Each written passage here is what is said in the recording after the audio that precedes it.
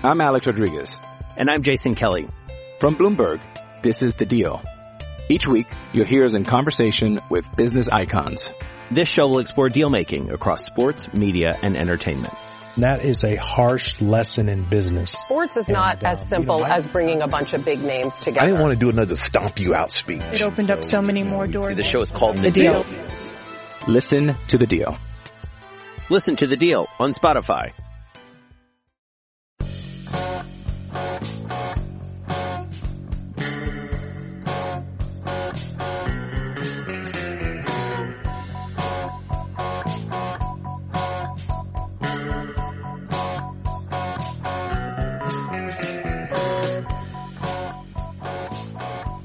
Hey everybody, and welcome back to From Complex to Queens, the Mason Avenue's minor league podcast.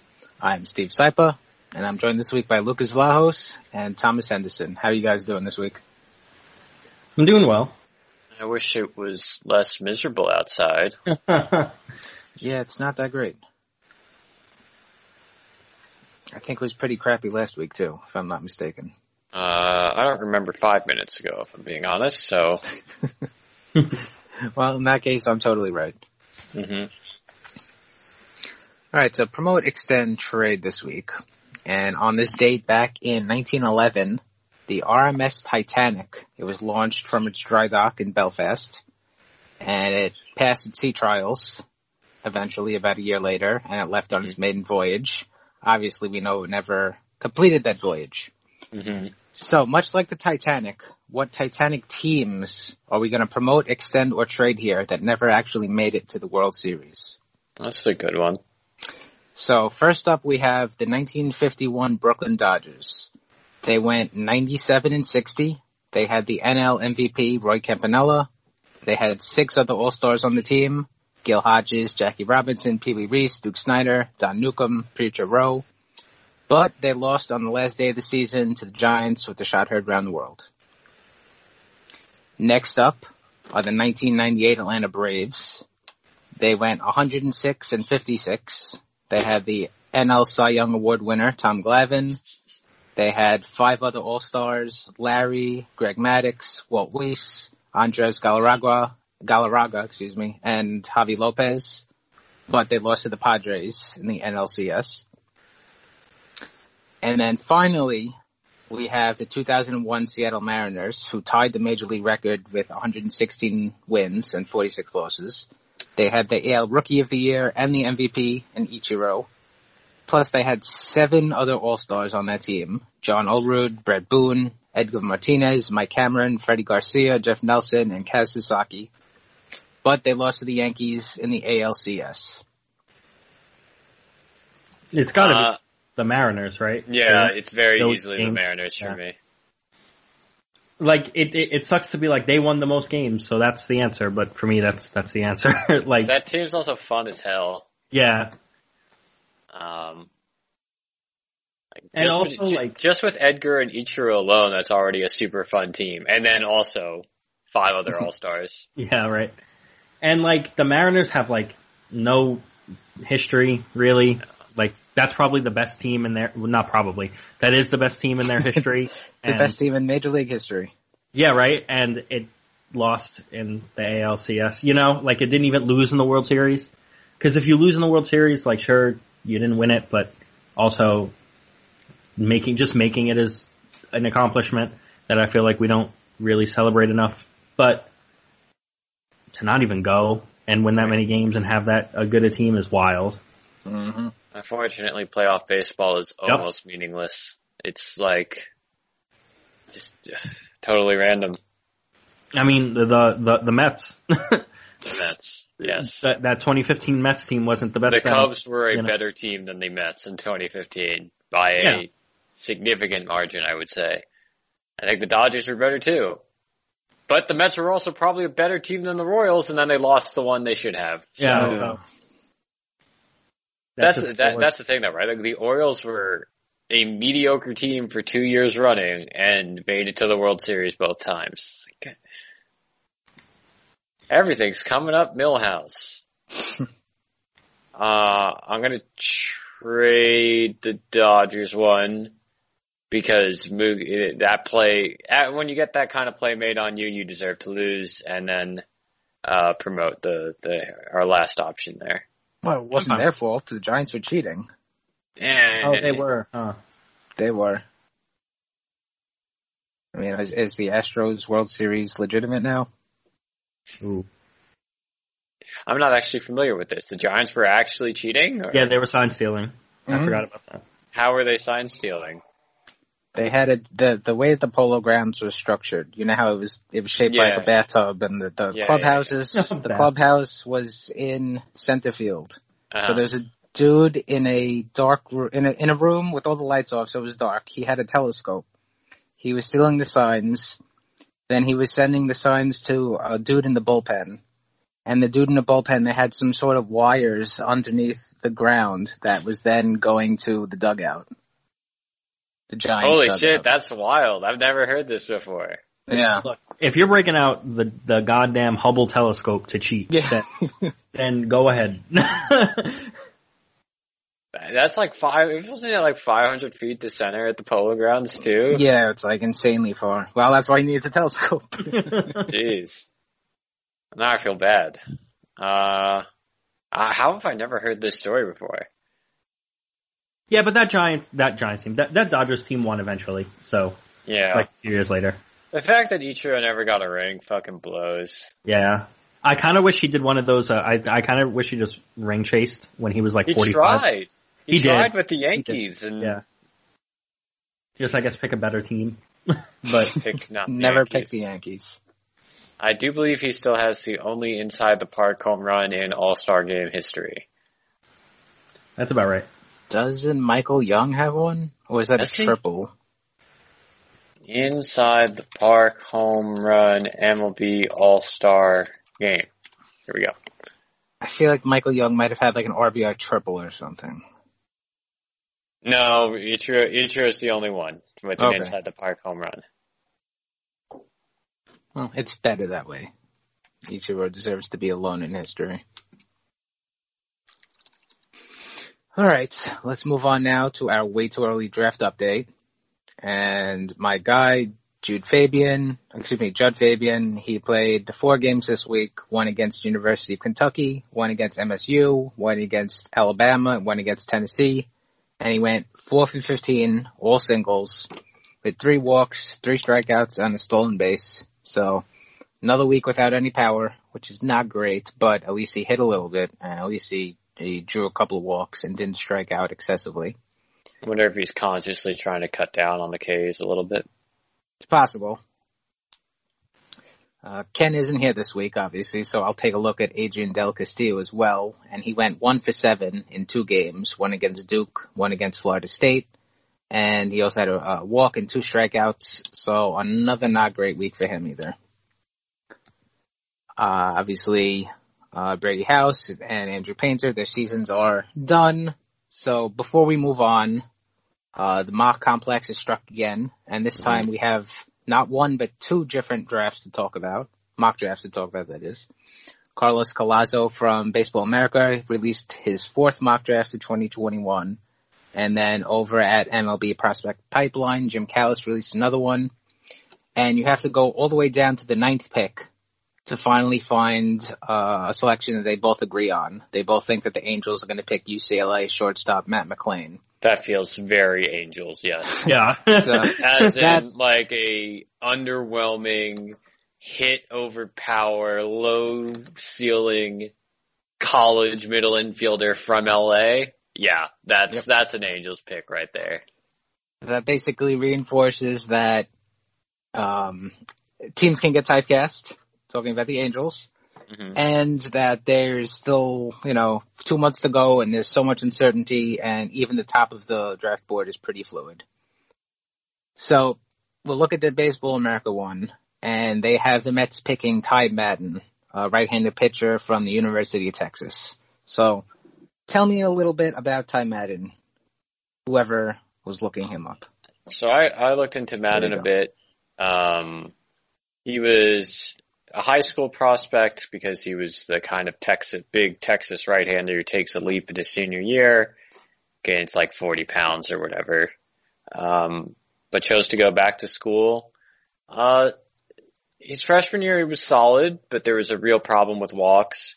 He seemed to have cleaned it up going into his sophomore year, but then COVID. And now, look, I'm not going to say he's been bad, but he's been pretty good. He's striking out more than a batter per inning. The walks aren't insane, so just a hair over 3.5 if I'm reading, a hair under 3.5. And he's got a 2.66 ERA. I have to admit I don't know a ton about college division strength, but if he's playing for Texas, I assume their league is reasonably highly regarded. Fastball in the mid to high 90s, curveball, which I'm always a fan of fastball, curveball guys. Look, there's something here probably, right? Like I think he's a reasonable prospect, but I don't see like super, super high end stuff. I don't see super, super high end, command control. Right? He doesn't strike me as someone, he strikes me as someone who is neither a lock to be in the rotation, nor the kind of guy who has top end of the rotation upside.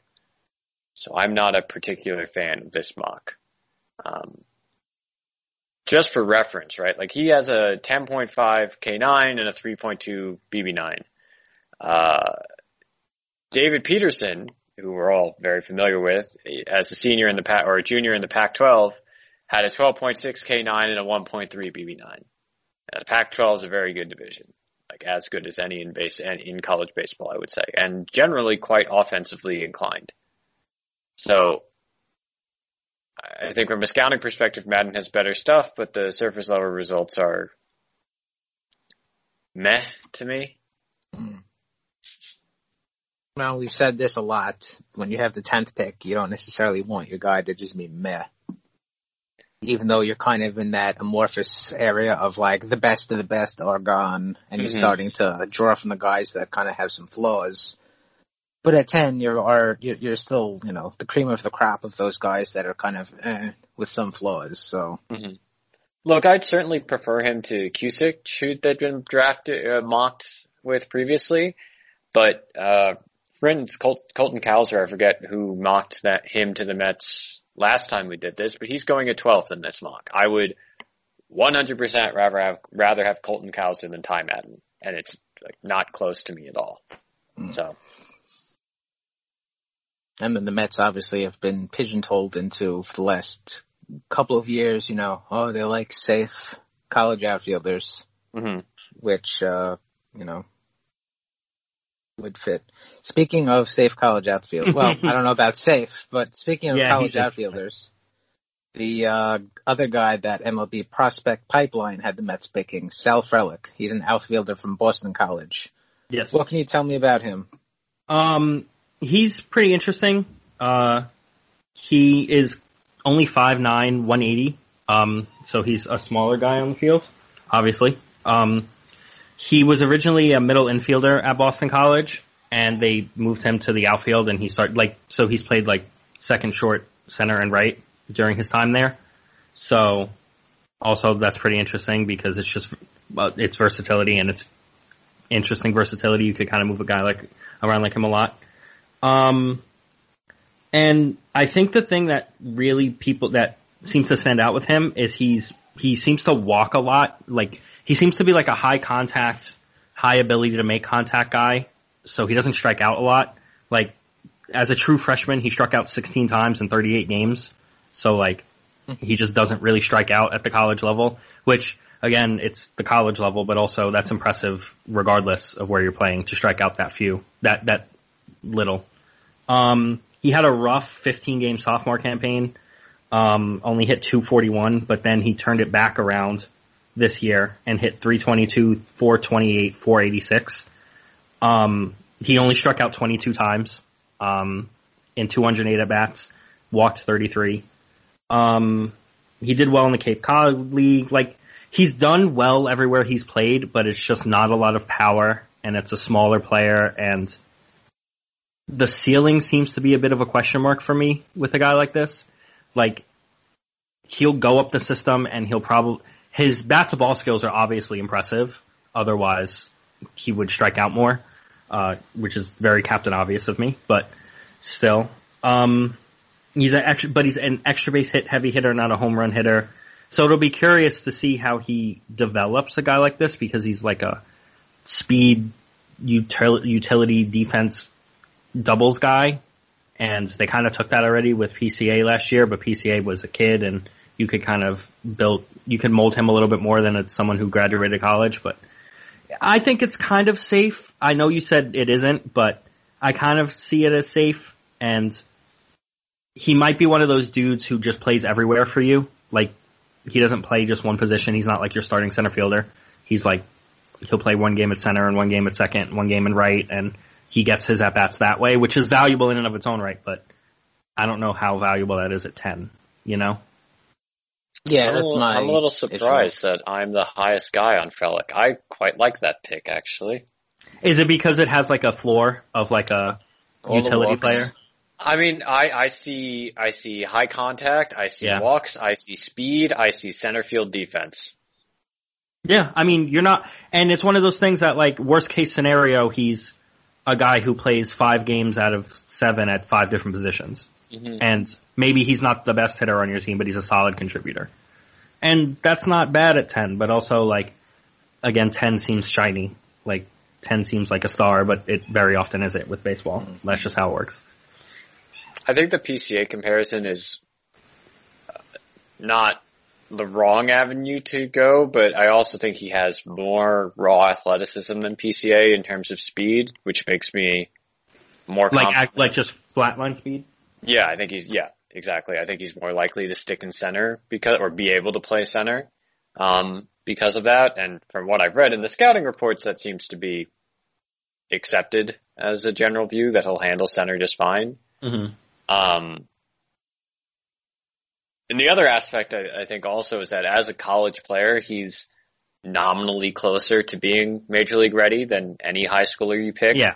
And if you're going to be picking a guy that's going to rely on athleticism and that you want to play an up the middle position, I don't hate the idea of getting the guy that's closer to the majors, because as we know, this stuff kind of falls off quickly with age. So get the guy who's going to get to the majors quickly in that spot, rather than the high schooler who by the time he's ready to get to the majors might not have that skill set anymore.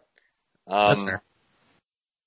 Maybe I'm still just too low on PCA, man. Possible. I'll be the high guy on Frelick, though. He seems fun. Yeah, he's fun. I for sure think he's a fun player. It's an interesting fit with, at 10, but also, like, this draft is kind of weird, and it's right after a COVID year, so I understand it. And also, he's been good. Like, he's outside of 15 games as a sophomore, which who knows what could have happened if he played a full season. That might look a lot better, because 15 games is nothing, even in an abbreviated season. Like, even in a shorter college baseball season, I should say.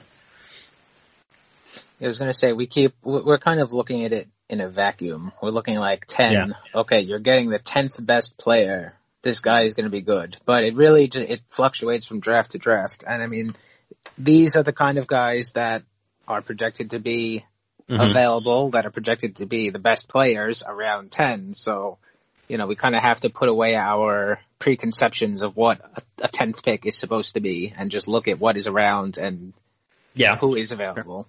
For sure. I mean, first I have a fun observation, because you pointed out that he doesn't strike out a lot. I'm like, let me go check how many times Nick Madrigal struck out. Frelick has struck out 28 times this season, and we say that's slow. You want to guess how many times Nick Madrigal struck out in 3 full college seasons? It's probably like 15 or something. Yes. 21. A little higher than that. 21. 37. Still. In 612 Still. What a bum. 37. He doesn't even strike out in the majors either, really. No. Okay, look, he does not have an 8, Frelick does not have Nick Madrigal's 8-hit tool. Otherwise, he'd be going in the top 5, like Nick Madrigal did or should have. I don't remember where he went. What else was here's the question. Of the four guys we are still talking about, Fabian, Del Castillo, Madden, and Frelick, who would you most want of those four at 10?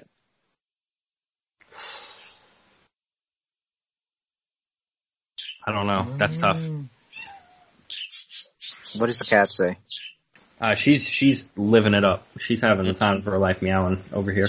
The birds and the cat are having a conversation back. Yeah, I think so. That's the birds are screaming in the background. The cat's meowing. It's chaos out here, folks. I honestly might take Frelick just for the utility of it and the contact ability. Because like Madden is kind of whatever. Like he'll be a fine pitcher, but I feel like it's a bit of a David Peterson syndrome type thing. Yep. Where exactly he's like how I feel about. He's like a fifth starter, and as we see, fifth starters are fine, but they're not amazing. And Peterson gets blown up sometimes, and because that's what fifth starters do, you know. So like that's kind of safe, and he'll probably make a major league roster, but okay. Like, I'd rather swing for the fences a little bit more, and I think a guy like Frelick could be, even if, I don't want to comp someone to be Ben Zobrist, because I feel like that's a little aggressive, but, like, even if he's half that, that's like a very solid, valuable Ben piece. Zobrist should have won 2 MVPs. Yeah, he like, really should have. Of course, I'm not going to sit here and be like, comparing everyone to him, because he could play, like, 8 positions and probably catch, too. Mm-hmm. And he was a switch hitter and could hit in his prime and everything. But, like, we see it this year. The Mets could use a guy like him because he would be all over the play, all over the diamond, and all over the starting lineup. And that's the type of stuff that, like, what made Jeff McNeil valuable at first, and then he settled into second base because eventually, most times, you just settle. But that's still valuable to have a guy who could move around like that because you could be creative with him, and the Mets don't really have that, and that'll be fun. I also see the rule changes as baseball trying to get some speed back into the game, so I'm a little intrigued by drafting a guy who seems to have high-end speed. And he could run, yeah. He had 35 steals in the Cape Cod League. Like, he was just running all over the place. And the Mets seem to want to do that, which is nice. Yeah. Yeah, I mean, they have none of their guys can actually hit right now. So. Yeah, so they're just like, screw it. Jonathan Villar, steal third again. The other question, of course, here is like, would we just prefer Cowser to all 4 of these dudes? Yeah. I think I might. Yeah. Right now. But that being said, I wouldn't be mad at any of these picks because I would understand each of them. But Fabian would be a bad pick at 10 at this point, I think. Probably with all the strikeouts. But sorry, Steve. I think he's still like second in the conference with home runs. Really? Wow. Yeah. What is he up to? Let me look. I want to say he has 18 on the year so far. That's completely boom or bust. That's in fairness, Baseball America has him going 26th to the Twins, so it wouldn't be hugely bad, but yeah, wouldn't be great. Yeah. I don't know. I can he has 20 homers. Excuse me. Homers is a lot of power, man. Yeah. But yeah, that the amount of strikeouts is not great. You could have as many home runs as you want with a metal bat and everything like that. If you can't hit, then you can't hit, and you're just if you're striking out there. Yeah, exactly. I think I mentioned Griffin Conine last time we were having this conversation. Mm-hmm.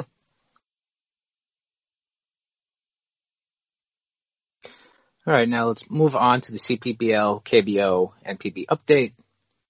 And first we'll look at the Unilions, the CPBL team, and still no games in Taiwan this week. And new COVID cases are going up. There's about 500 a day now with a death rate that's gone from like 15 at the beginning of the week to 20 now. So climbing.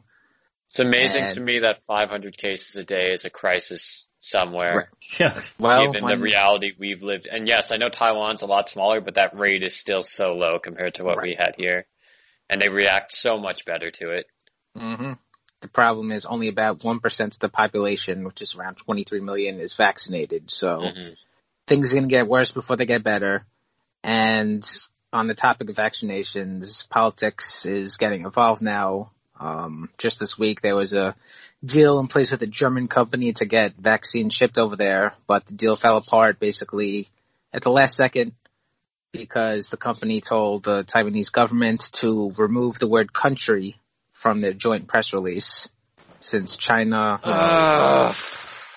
China contests that they're a country, so not great. Jeez. That pisses me off. I was going to make a joke about John Cena, but now I'm too angry to do it. Yeah, no, it's fucked. I guess that, I don't know if we're going to get banned in China right now, but Taiwan is a country for what it's worth.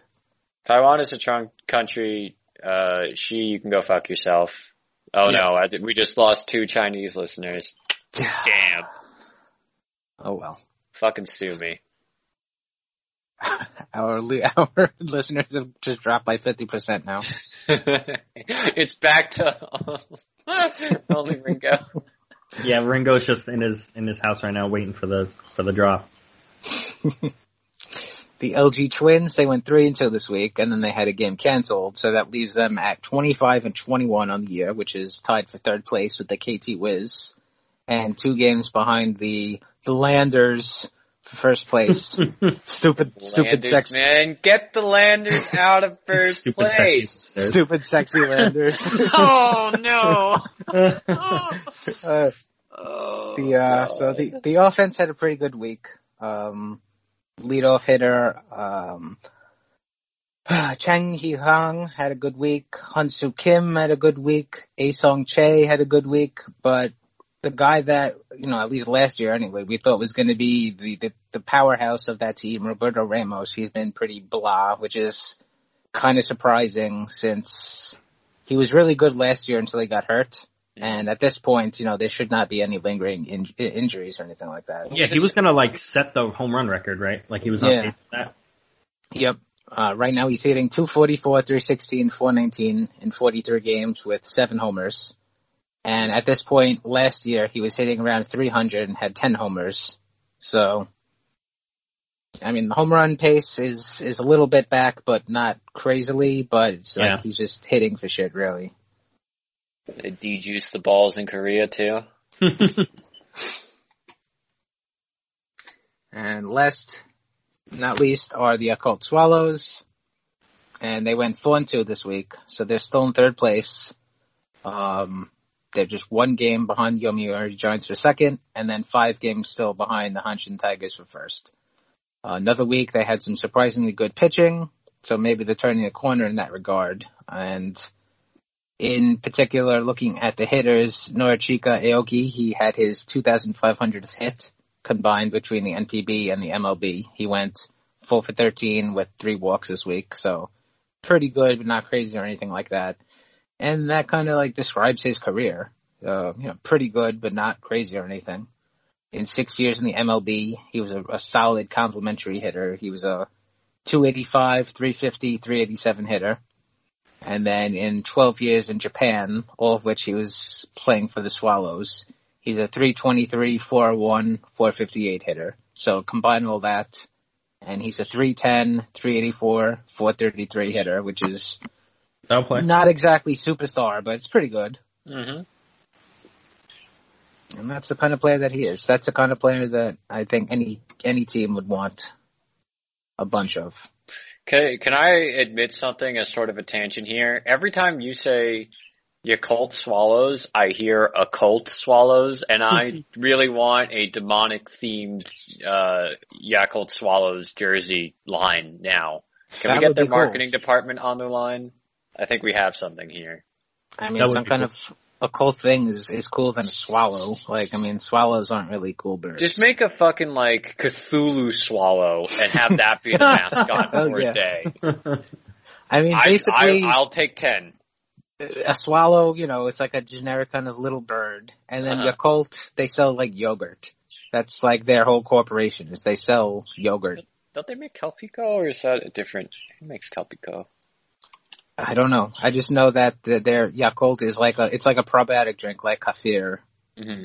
and like Go-Gurt, whatever. So it's not exactly a awe-inspiring team, but you add some Cthulhu, you add some occult to it, that'll Have them all wearing like pentagrams, and that'd be pretty sweet.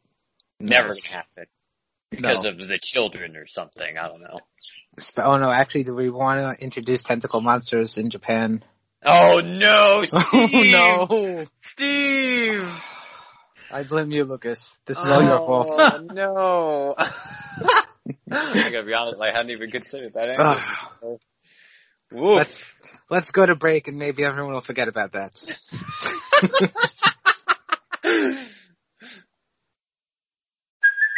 Hey, it's Kaylee Cuoco for Priceline. Ready to go to your happy place for a happy price? Well, why didn't you say so? Just download the Priceline app right now and save up to 60% on hotels. So whether it's Cousin Kevin's Kazoo Concert in Kansas City, go Kevin, or Becky's Bachelorette Bash in Bermuda, you never have to miss a trip ever again. So download the Priceline app today. Your savings are waiting. Go to your happy place for a happy price.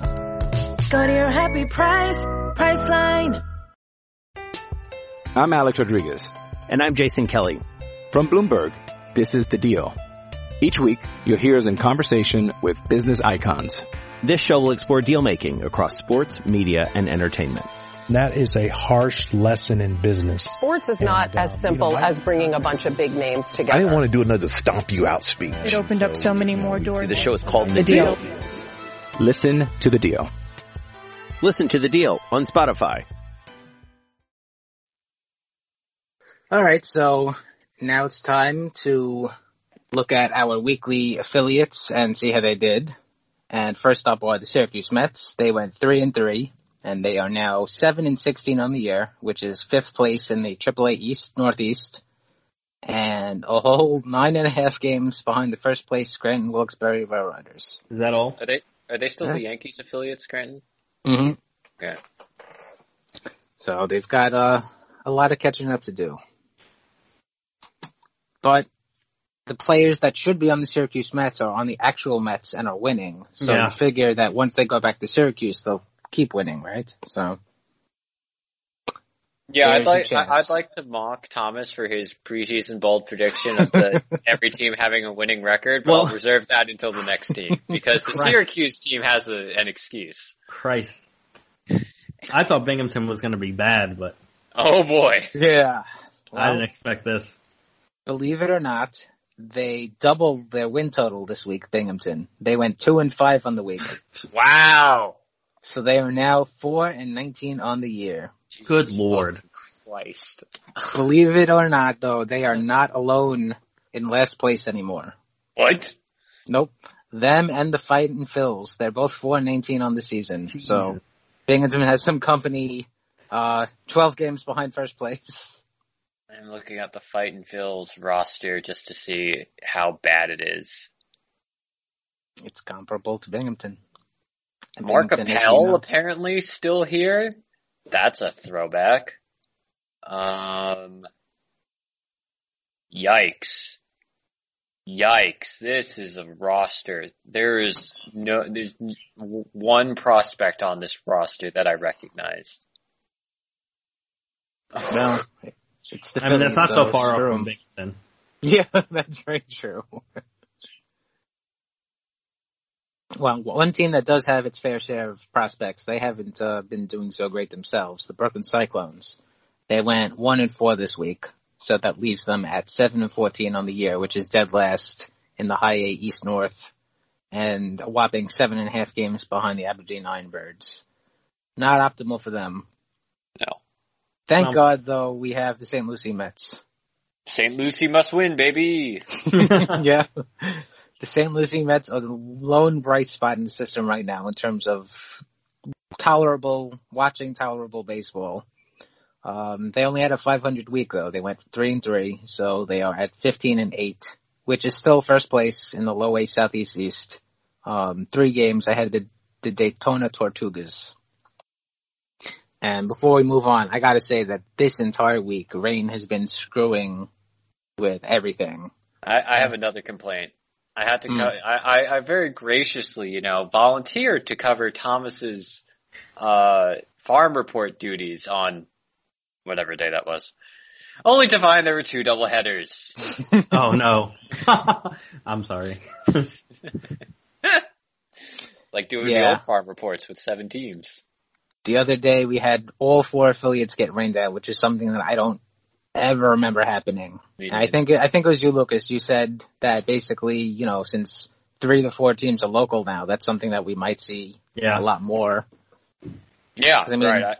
Instead of storms in Tennessee, Florida, Brooklyn, and Syracuse, you need like general New York, New Jersey storms and also Florida.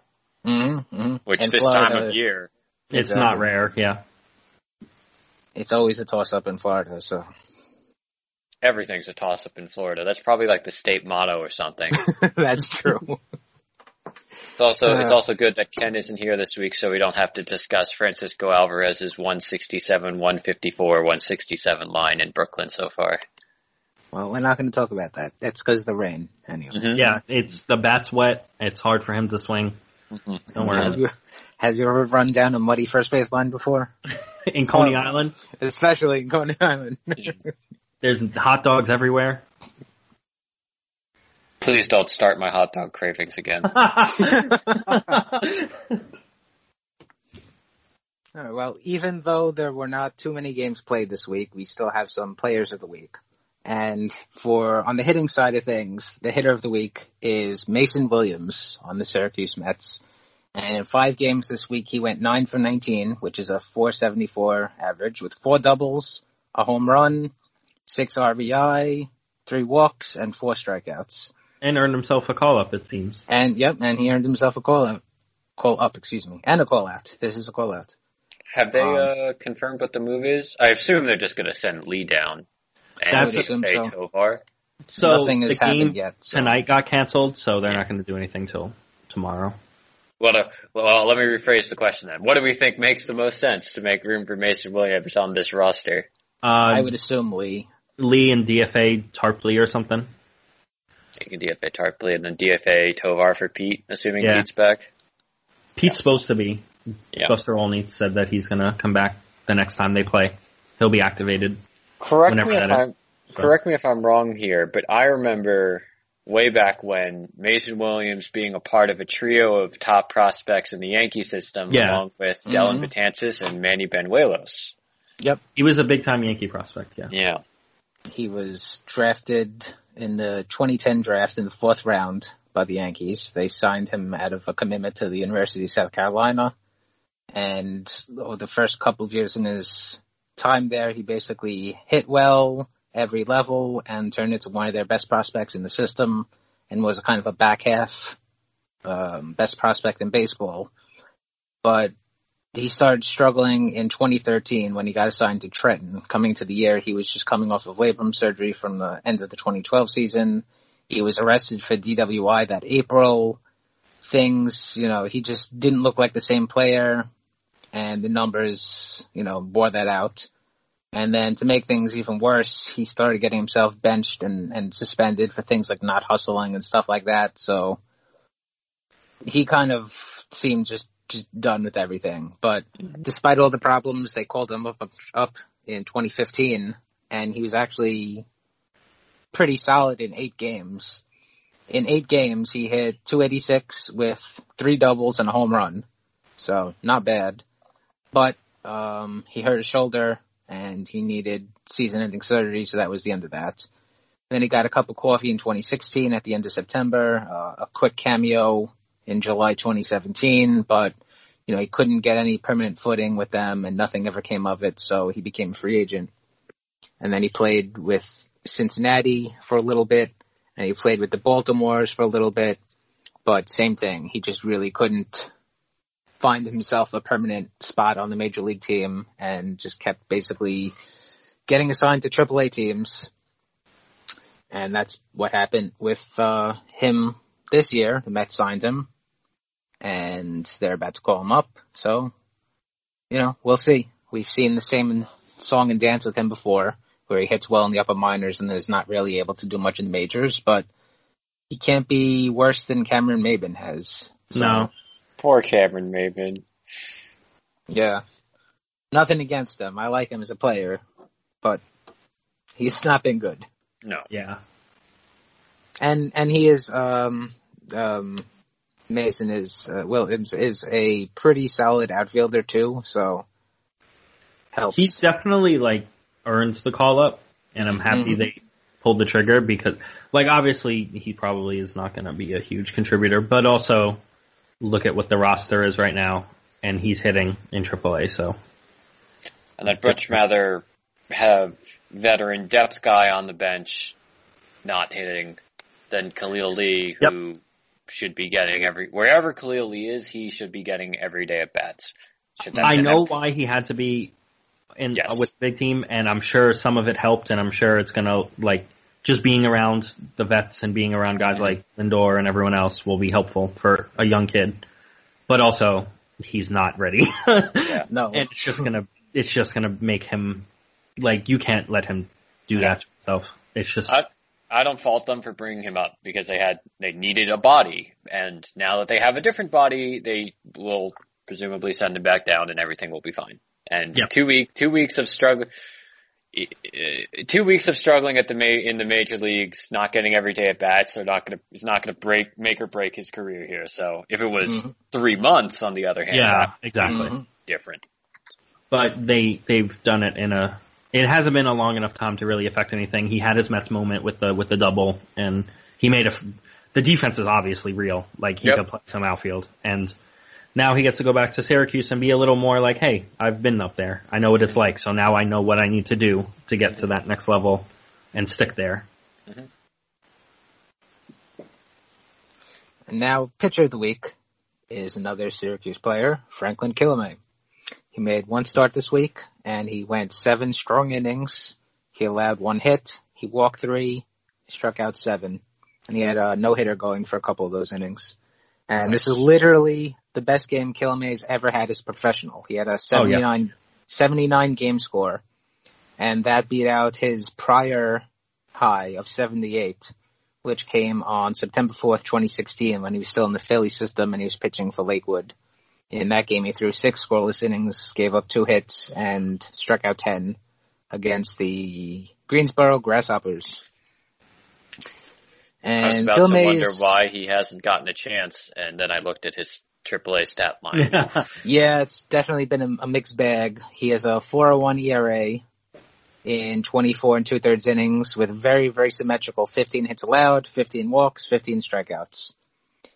Batters are hitting 179 off of him, and they're slugging 274, so that's pretty good. But because of all the walks, they're getting on base at a 333 clip, which obviously is not good. Mm-hmm. And I was looking at some of the kind of StatCast stuff that's available for him, and the sinker is really heavy right now. He's allowed just 1 home run in 5 starts in 24 2/3 innings, which is pretty good. Look at the other guys in the Syracuse staff. Jesus Reyes, he's allowed 8. Jared Eichhoff, he's allowed 7. Jordan Yamamoto, he's allowed 3. A bunch of relievers, they've given up 2 or 3. Basically, Thomas Apucky is the only other Syracuse starter with double-digit innings pitched that hasn't allowed more than 1, just like Kilome. And if you look at all of AAA, there's only 3 guys that have pitched that many innings as Kilome and have given up fewer homers. One dude, Griffin Jacks, he's on the St. Paul Saints. Jackson I remember him Kowar, being a prospect for like a half second. Kovar too. Yep, on the Omaha Storm Chasers. And then Drew Stottman on the Durham Bulls. They're the only ones that have given up fewer home runs. So, and home runs definitely were a problem with Kilome. I mean, look at 2020. He gave up a bazillion of them in like 10 innings. So it's nice to see that that the fastball is sinking a lot more. But obviously AAA is not the major league. So there's no guarantee that if Kilome got some MLB time, he wouldn't be giving up home runs left and right again. And speaking of MLB time, go ahead. He was DFA'd and he's not on the 40-man. So if they wanted to add him back, there would have to be some more roster movement, which is, as we know, kind of crazy right now because so many players are temp guys. So they're probably not. I could see some spots opening on the 40 because they're gonna have to DFA some of the replacements. And at least a few of them are going to get claimed by someone because they've hit a little bit or they've shown something while they were playing for the Mets. So I wouldn't be surprised if there's a bit of an opening in the 40 just down the line in a few weeks when everyone's coming back. Presumably if everyone comes back. Because apparently with the Mets, you never know who's coming back. But Nimmo has a nerve issue now, Thomas. Yeah, like, what? Okay. I want to cry. My top 7 center field prediction was tracking, and then this. I mean, yeah.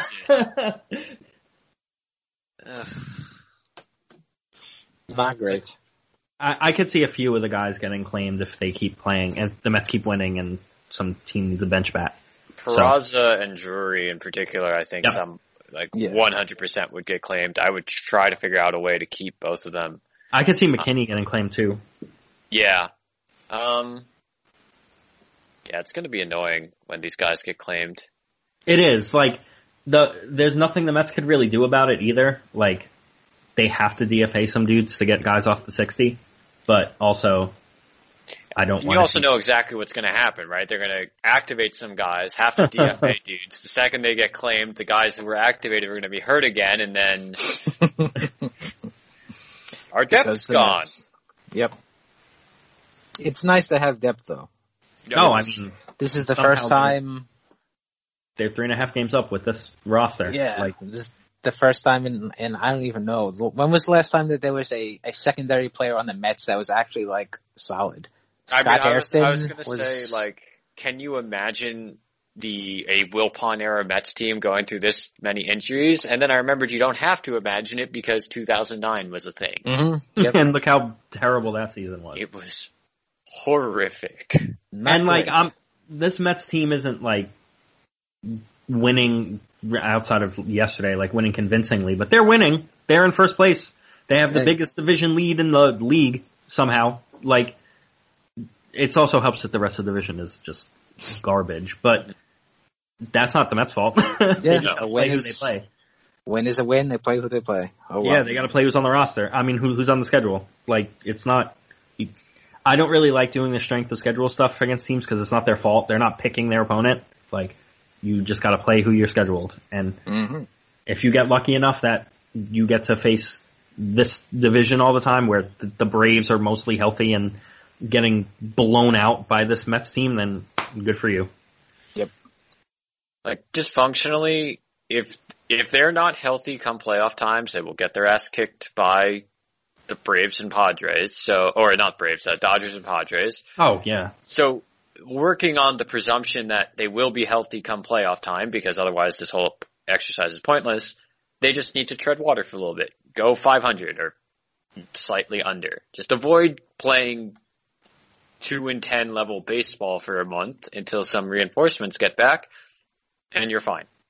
This series in Arizona is important because then they face some good teams after that. They're going to face the Padres, and it's going to be bad. Yeah.